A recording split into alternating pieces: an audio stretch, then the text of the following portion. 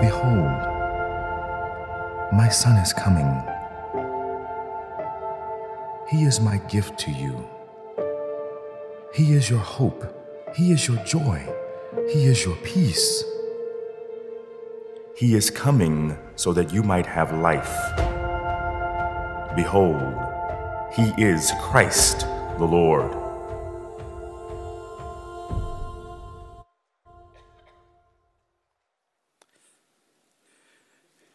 Well, good morning to you all. So, it's never fun when you look up and see on Sunday it's going to be rainy outside, because some of you have to park a long ways away, including me. And it's like, wow, that's probably not an incentive for some of you, but I'm glad you guys came and you didn't let the rain keep you away. And this is a special season, and we just finished last week a series where we began in September talking about the second coming of Jesus, where he is going to come again, and we don't know when, but he's coming this time to collect his church and all those who are following after him.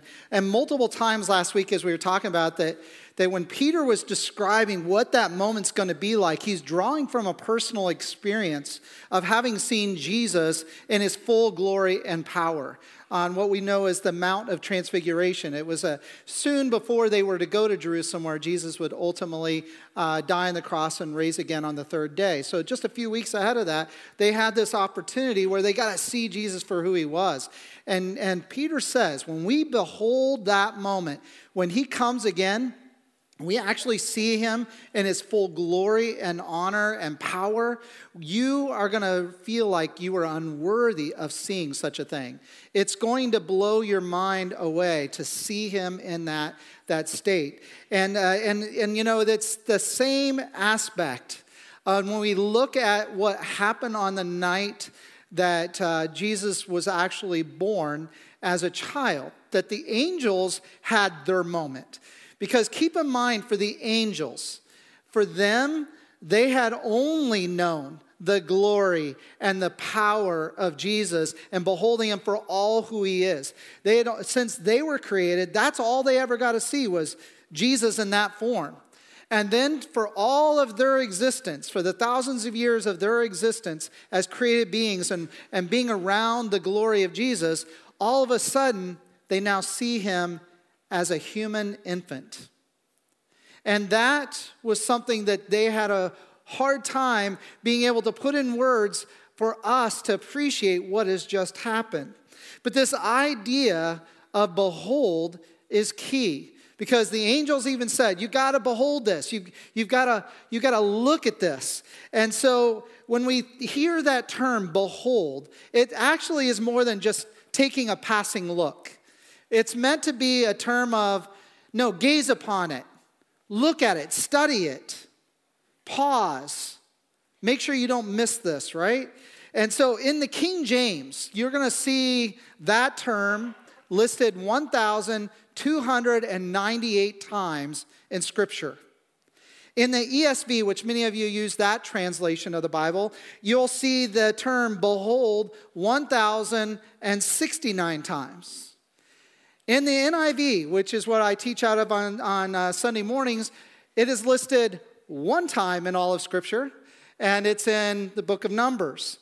So what gives? Why all of the adjustment and the shift of this term? Well, the reality is the Greek term for the word behold, the very specific term for it, is only 22 times in the entire Greek text. So why is it then that the term behold is in the King James and the ESV, which are very solid, reliable translations? Why is it in there so many times?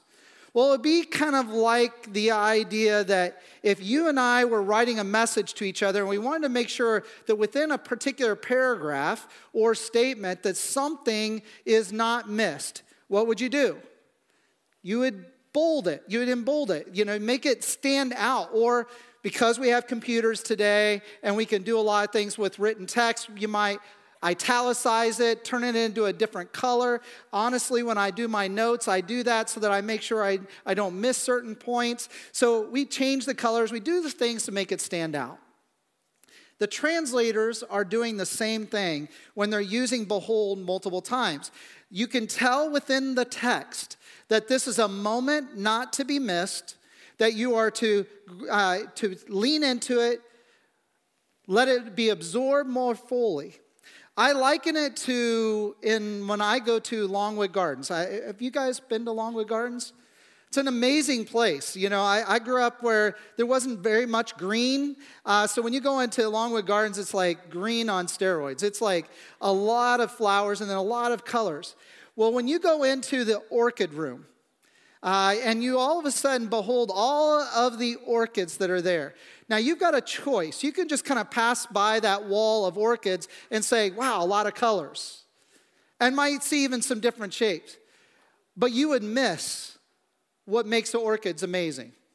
You need to actually stand before every variety of orchid to appreciate its uniqueness. You have to gaze upon it. You have to behold it. And when you stare at an orchid, and again, I don't think orchids are very pretty until you get to the flower portion of it. They're kind of a stick-looking green, but then when you look at the actual flower and you see the details and the uniqueness of each orchid, it gives you an appreciation for its beauty. It just happens. Well, it's the same way that when we're told to behold something in Scripture, it says, don't just look upon it where you can just see all the colors and say, a lot of colors. No, look at it, pause, stare at it, absorb what you're seeing, because don't want to miss the details that are there. And in the case of the birth of the Christ child, we're told, don't miss the details. Don't miss the importance of this moment. For the angels, again, they say this because we want you to lean in and look and see, this is incredible what has just happened before you. Again, behold's not just a Christmas term, it's used throughout Scripture. And recently, we're noticing a pattern as the Holy Spirit moves the hearts of songwriters that the term behold is being used a lot in the past year, in the last 12 months. It's also been used by LAFC quite a bit. Back in the late winter this past year, Crossover went to Winter Blast, and behold was their theme. And what they heard from that is that whatever you behold, whatever you gaze upon, will shape you. It will shape you. And it's true. Whatever we let our eyes be fixed upon shapes you. That's why in Hebrews 12 it says, fix your eyes on Jesus, the author and perfecter of your faith. Because if your eyes are fixed on him, you're beholding him, it will shape your faith. So too, the Crossover looked at it, says, if you keep your eyes upon Jesus, it will captivate your heart. And it will guide your steps.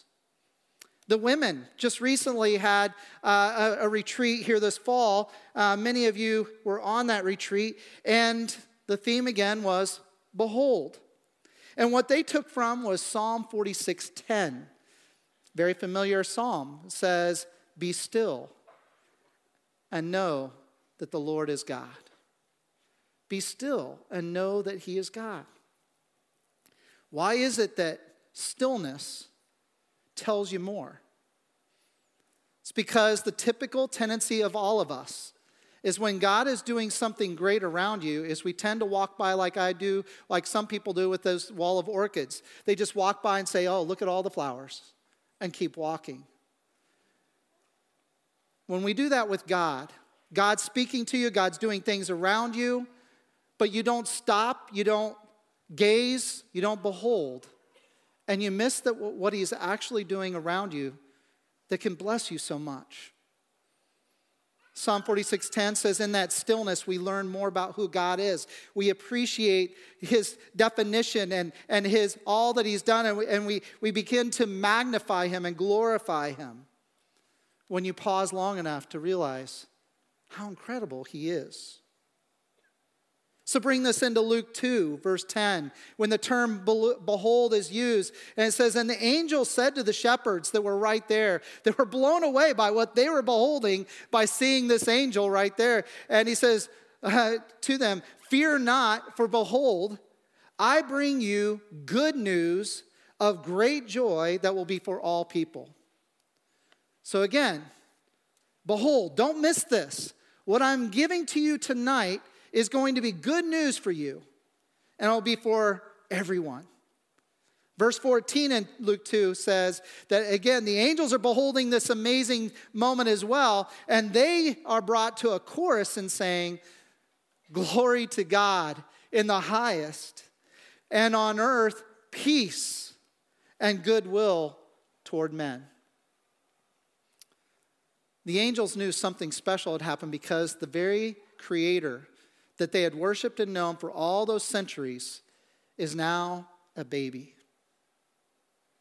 This should bring wonder to us, and this is good news to us. This should be peace to us, but it requires a pause.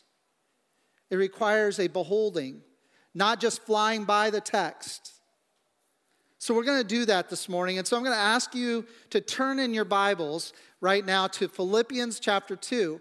So if you do not have a Bible, our ushers would be glad to provide you one. As usual, we do use the Bible app called YouVersion. You can utilize that as well. Go into the events tab. You'll find LEFC there, and just tap on that, and you'll get all the scripture for today. But we're going to be in Philippians 2 today, not Luke 2. And then we're going to go to Hebrews chapter 9. So again, Philippians chapter 2.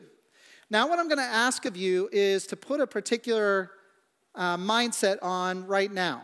And that is, imagine you're back in college and it's the last class before you have a final. And and the teacher says, "Okay, I'm going to give you a lot of information today that is going to be on your final." So if you hear that from your professor, what are you going to do? You're going to be like, open the notebook, I'm not going to glaze over, and you're going to try to listen for everything possible so that you can be well prepared for the final. So this is that kind of message, okay? It's that kind of sermon. We're going to need to put a little bit of a thinking cap on. I'm not going to spoon feed you today. I need you to hear this, to contemplate it, and behold it. All right? So what we're going into today is we need to, in order to appreciate the birth of the Son of God, so he became Emmanuel, God with us, to appreciate that, we need to behold more deeply what actually happened, where he became God incarnate, or God who became human. So here we go. We're going to start in Philippians 2, verse 5. It says, "In your relationships with one another, have the same mindset as Christ Jesus, who, being in very nature God, did not consider equality with God something to be used to his own advantage. Rather, he made himself nothing by taking the very nature of a servant, being made in human likeness, and being found in appearance as a man, he humbled himself by becoming obedient to death, even death on a cross." I'm going to stop there. Now, next week, we're going to go into that text more deeply, but I want to take the roots of what's being taught here today to lay the foundation for this Christmas season here at LEFC. That we're going to behold the uniqueness that Emmanuel, God, is with us. And so within that, to be able to teach, the Apostle Paul, who wrote this text in Philippians 2, is writing to his peers, his countrymen, as one who has studied his entire life about the coming of the Messiah, having missed who the Messiah was, and was likely part of the crucifixion of the Messiah himself, because he himself was a Pharisee. And the Pharisees and the Sadducees were part of deciding we need to kill this man named Jesus that claims to be the Messiah. Yet, rooted in all they have been taught was to prepare, to wait. He is coming. And he came and they missed it. So now Paul, who now knows that they missed it, is now teaching that they need to understand that the Messiah coming was God himself. was God himself. So look at verse 6. So he's telling us in verse 5, have the same mindset as Christ Jesus. The church should have the same mind as Christ Jesus. What was his mind? Well, first of all, he was God. So who, being in very nature God, did not consider equality with God something to be used for his own advantage. So first of all, the first thing we need to learn from this text is that Jesus was and has always been fully God. Now, that may not seem profound to you, but if you change the statement, it will lead to a complete heresy of understanding who Christ is. Some are teaching now that when Jesus left heaven, he gave up being God. That is not accurate. Paul says very clearly, he, being in very nature, present, ongoing, being in very nature God, did not consider that right as being God to use to his own advantage. Now let's consider for a moment. When Jesus was walking on this earth during his ministry years, which was about 3 years, did he not show his divinity? Yes. He was able to control the waters of a big sea, right? He was also able to rebuke a tree, and it died right after that rebuke. So he shows control just by the very words of his mouth. He also spoke words that were in the minds of people before they were even said. And they were like, come, and so like the woman at the well was like, come and hear this man that said everything I ever did. Now we don't get that whole part in the text, but clearly she was like, he knew before I said. So there was clearly a divinity. He knew a lot. He knew things before they happened. He was able to control nature. He showed he was the creator God. But as we see here, in your various translations, you're going to see in the NIV it uses the word nature. So who being in very nature God? In ESV or King James or NASB, you're going to see the word form. You're also going to see the same word show up again in verse 7.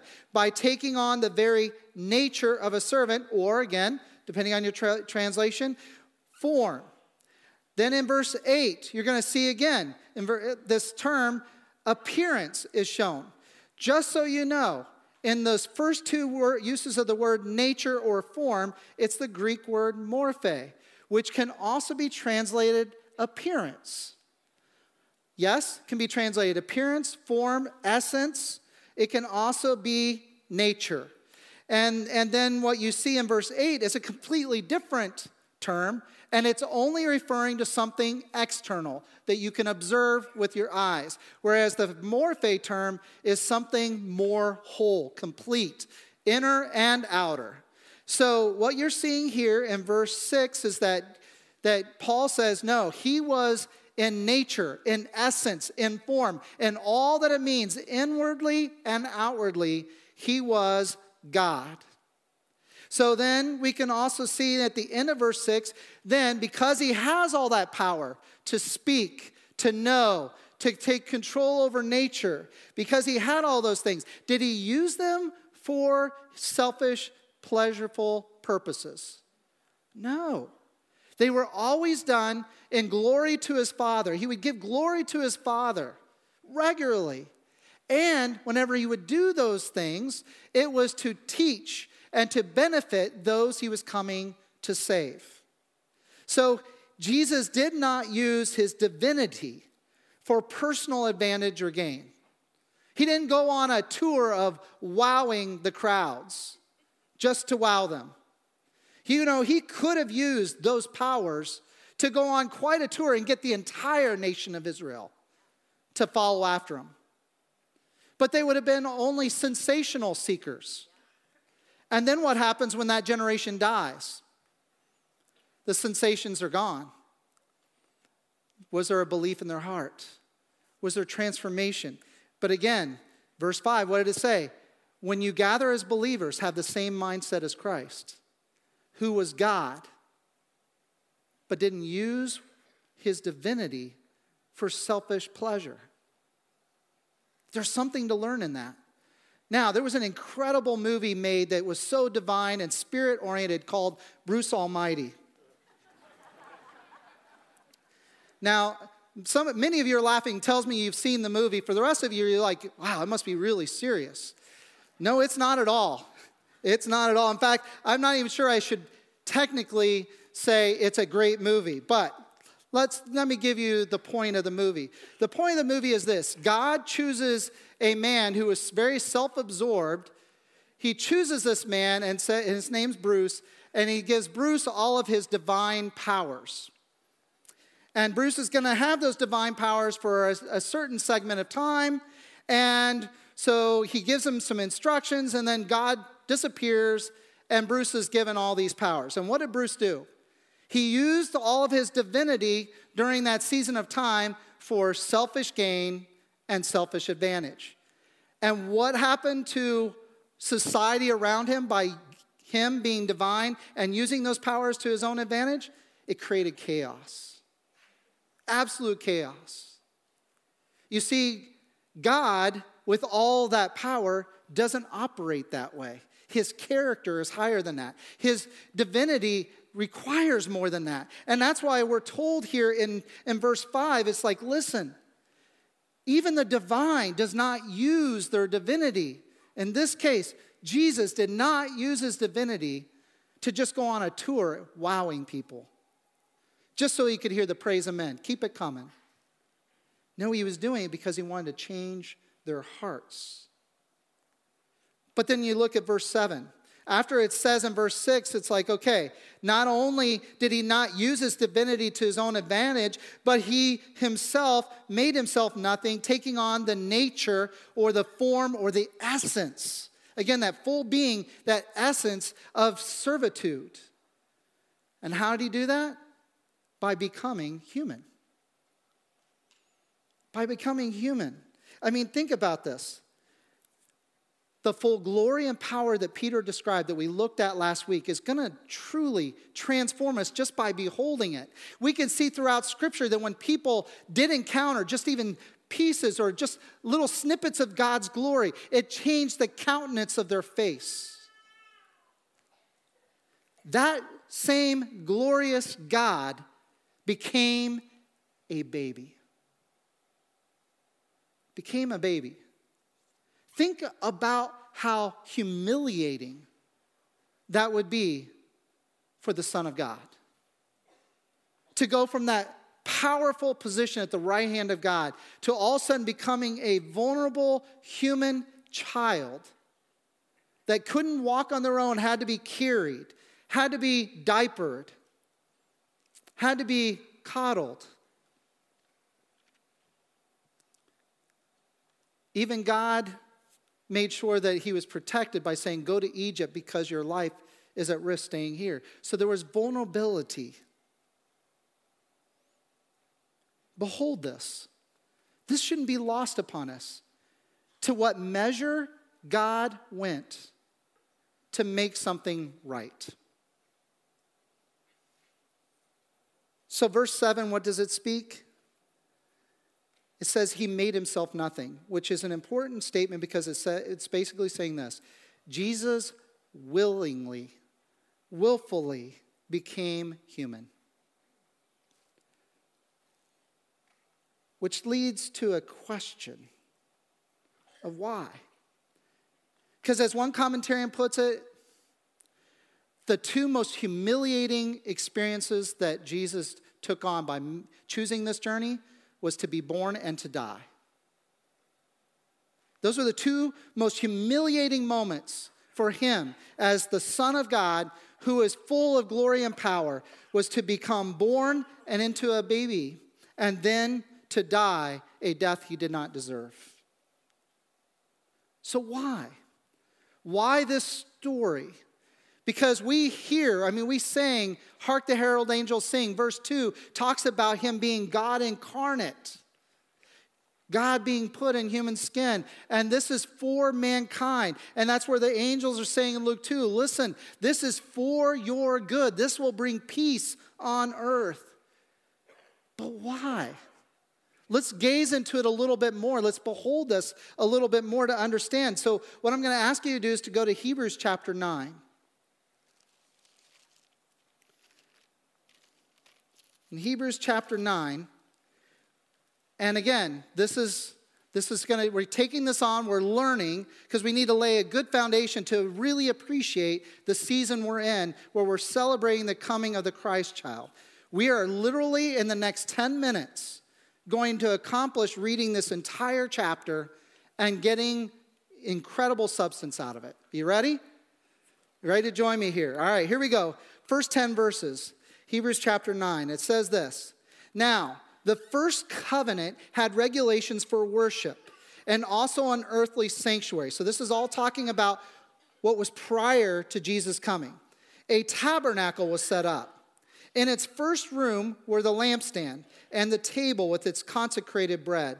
This was called the holy place. Behind that room was a second curtain, and that room was called the most holy place, which had the golden altar of incense and the gold-covered ark of the covenant. The ark contained the gold jar of manna, Aaron's staff and that had budded, and the stone tablets of the covenant, or the 10 Commandments. Above the ark were the cherubim of the glory, overshadowing the atonement cover. But we cannot discuss these things in detail now, so that's why we're going to do this a little bit more quickly. But here we go, continuing on. Verse 6, when everything had been arranged like this, the priests entered regularly into the outer room to carry on their ministry. But only the high priest entered the inner room, the most holy place, once a year, and never without blood, which he offered for himself and for the sins of the people that had been committed in ignorance. The Holy Spirit was showing by this that the way to the most holy place, or in other words, the way to being in the full presence of God, had not yet been disclosed as long as the first tabernacle was still functioning. This is an illustration for the present time, indicating that the gifts and the sacrifices being offered were not able to clear the conscience of the worshiper. So in other words, it was only able to do that which was external, on the outside, but could not resolve the inner struggle. So verse 10, they are only a matter of food and drink and various ceremonial washings, external regulations applying till the time of the new order.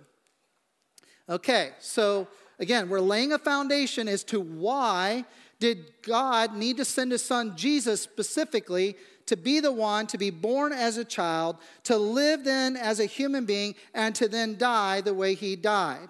Okay, so we're laying the foundation. And the first thing we need to learn is this. In these first 10 verses, it's saying that temple, that tabernacle that had existed for centuries, coming up to this point of Jesus' death, was, at its best, a copy of that which is to come.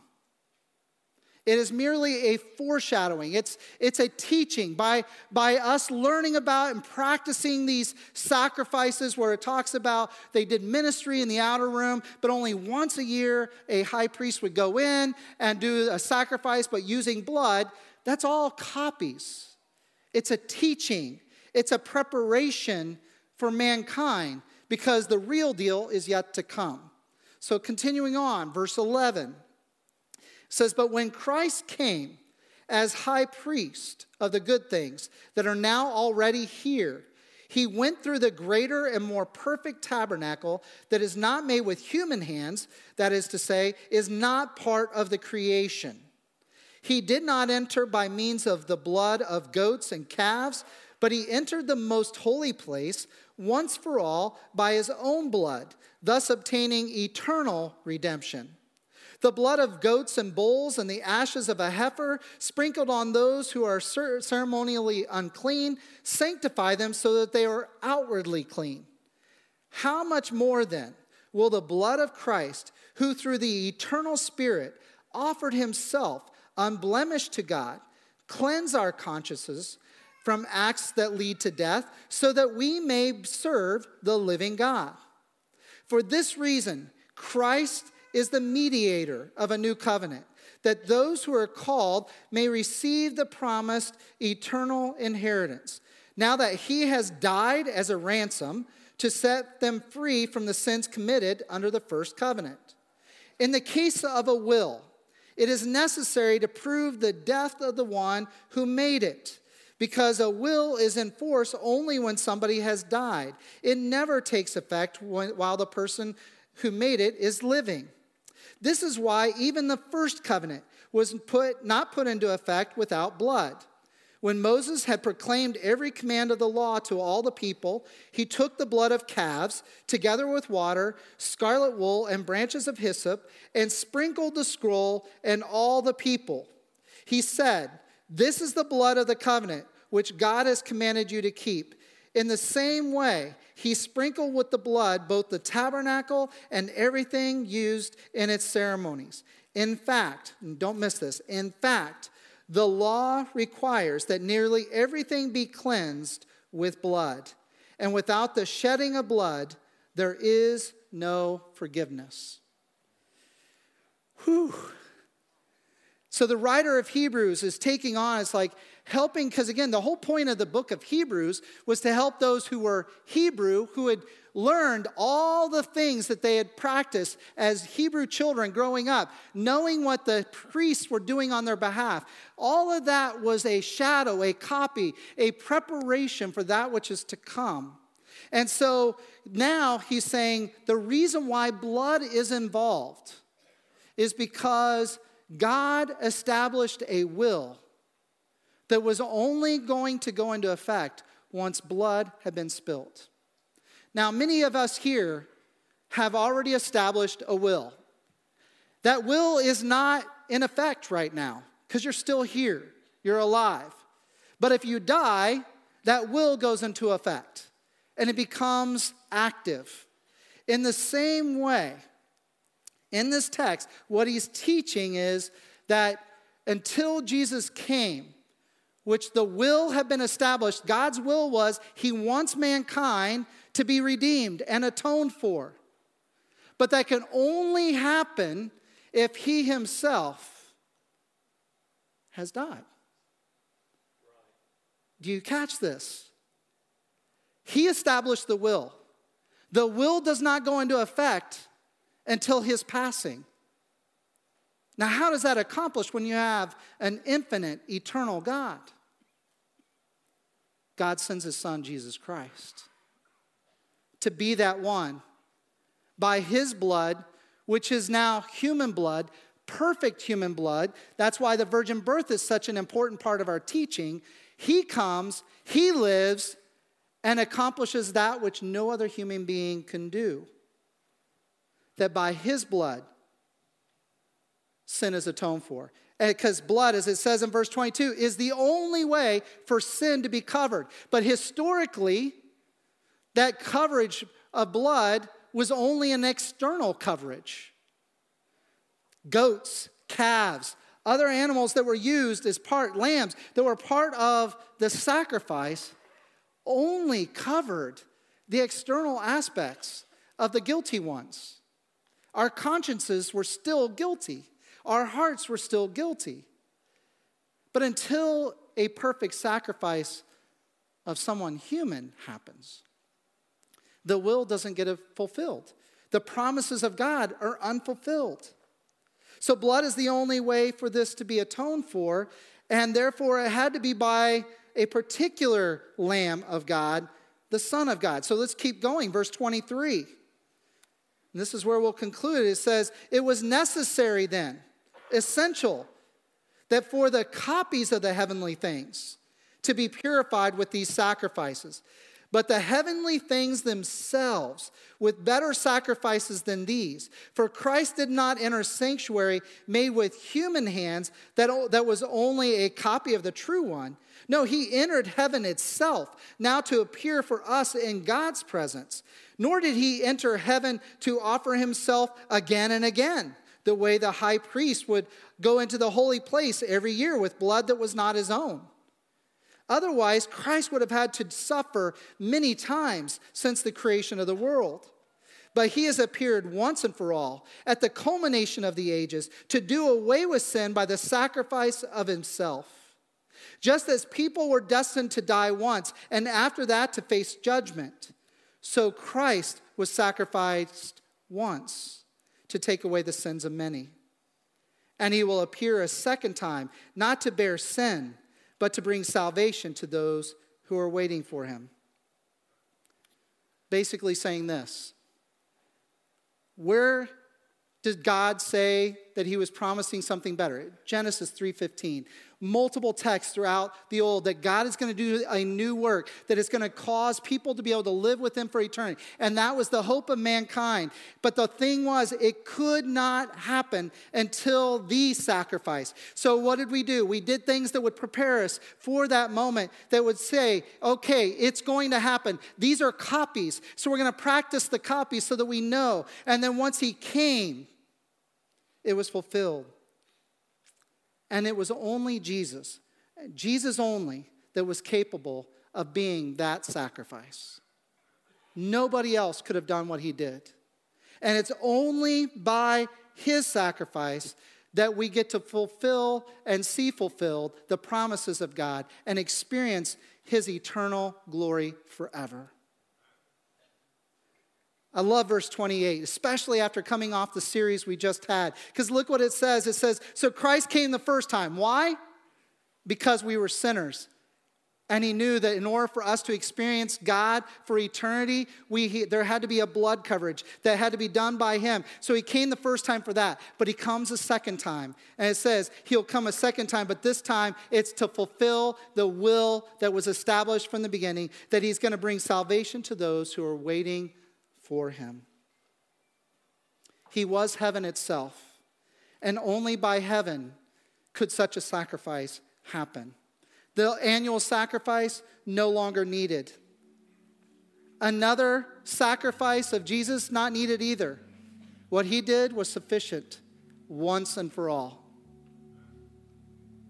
He was God incarnate, and now he sits alive at the right hand of God, advocating on our behalf, because he knows that all things have been fulfilled. Now it's a matter of people coming to faith in that work.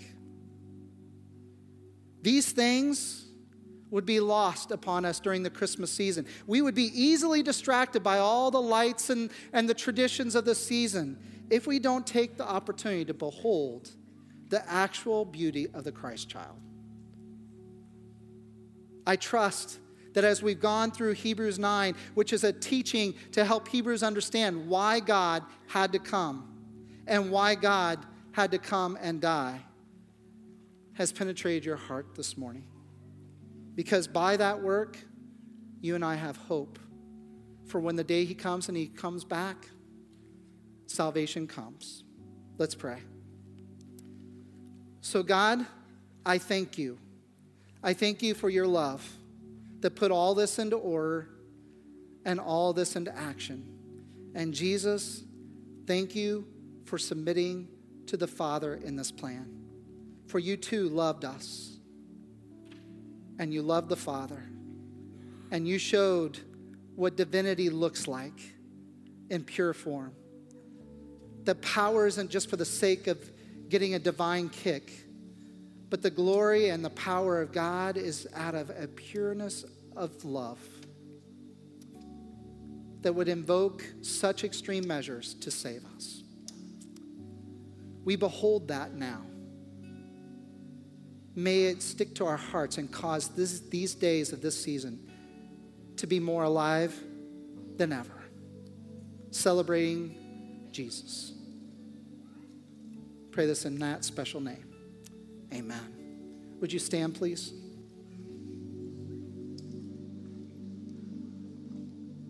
I want to invite you, before we sing the song, just take a moment, 5 or 10 seconds, to close your eyes, to inhale, to exhale, to be still, and behold him in silence for a moment. And then we'll sing.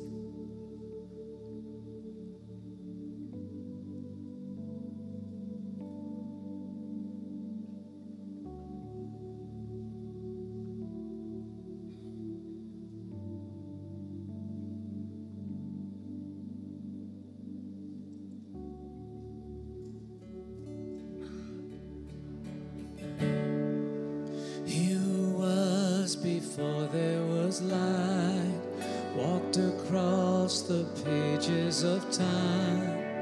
He who made every living thing, behold him. He who heard humanity's cry, left his throne to wake as a child. He became like the least of us. Behold him, Jesus, Son of God, Messiah, the Lamb, the roaring Lion. Oh, be still and behold him.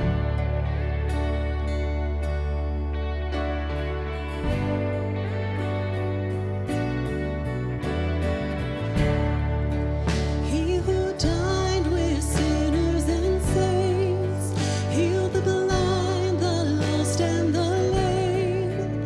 Even now he is in our midst. Behold him. He who chose a criminal's death, played with blood to settle our debt, buried death as he rose to life. Behold him, Jesus, Son of God, Messiah, the Lamb, the roaring Lion.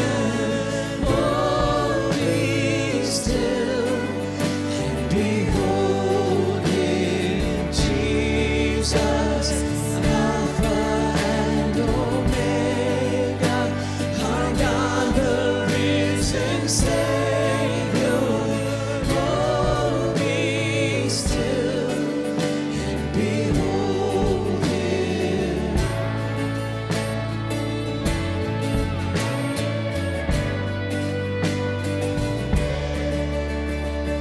Holy, holy, holy is the Lord God Almighty.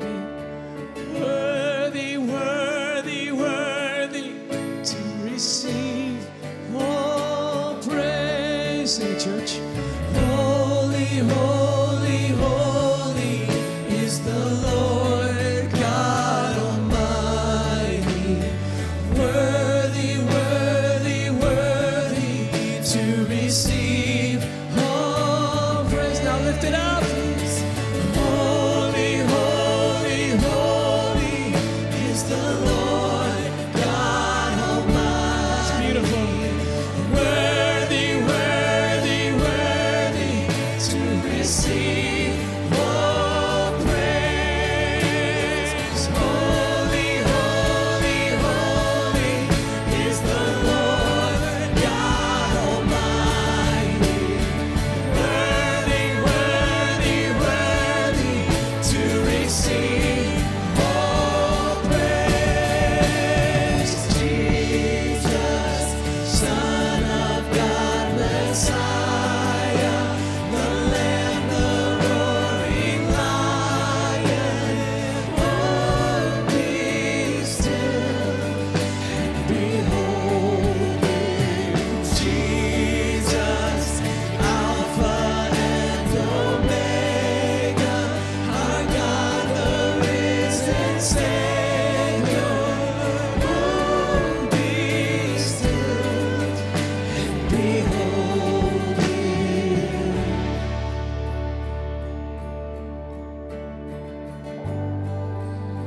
Behold him.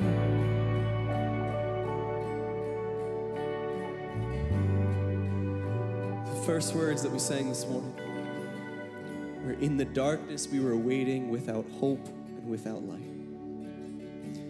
Let's let the last words that we sing today be, holy, holy, holy is the Lord God Almighty, worthy, worthy, worthy to receive all praise. Let's sing holy.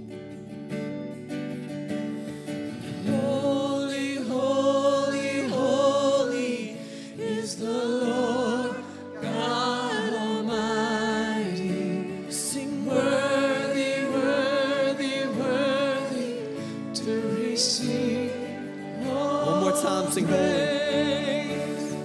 Holy, holy, holy is the Lord God Almighty. Worthy, worthy, worthy to receive all praise.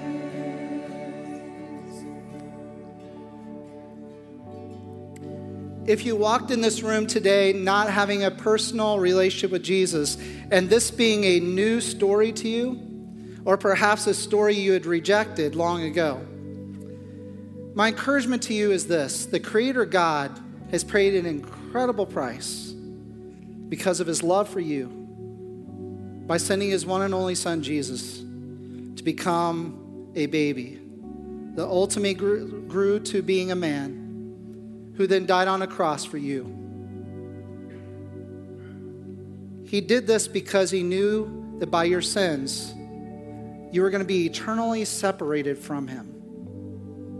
And that unless those sins are covered, you have no hope. He provides that hope. So if you would just simply acknowledge you're a sinner before him and acknowledge that you needed him and that you believe that Jesus is the Lord and Savior of the world, and that you confess with your mouth that he is Lord of your life, that he becomes the leader of your life, he promises that he will save you.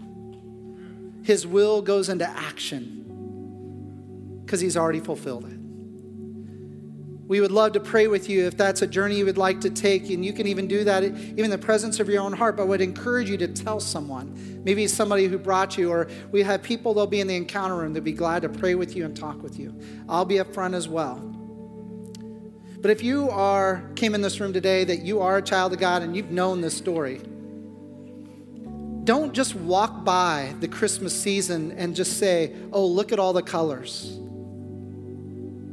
Like I had to learn with orchids, you need to stand, you need to gaze, you need to interpret the greater detail to appreciate the glory and the wonder of it. So too, during this season, let's behold the glory of what Jesus had done. The fact that we're talking about God came and allowed himself to be born like us and then ultimately die was double humiliation, but he did it because he loves us. Let it change and transform our hearts. May it captivate us differently this season. Go in peace, knowing that goodwill has been given to man by God himself.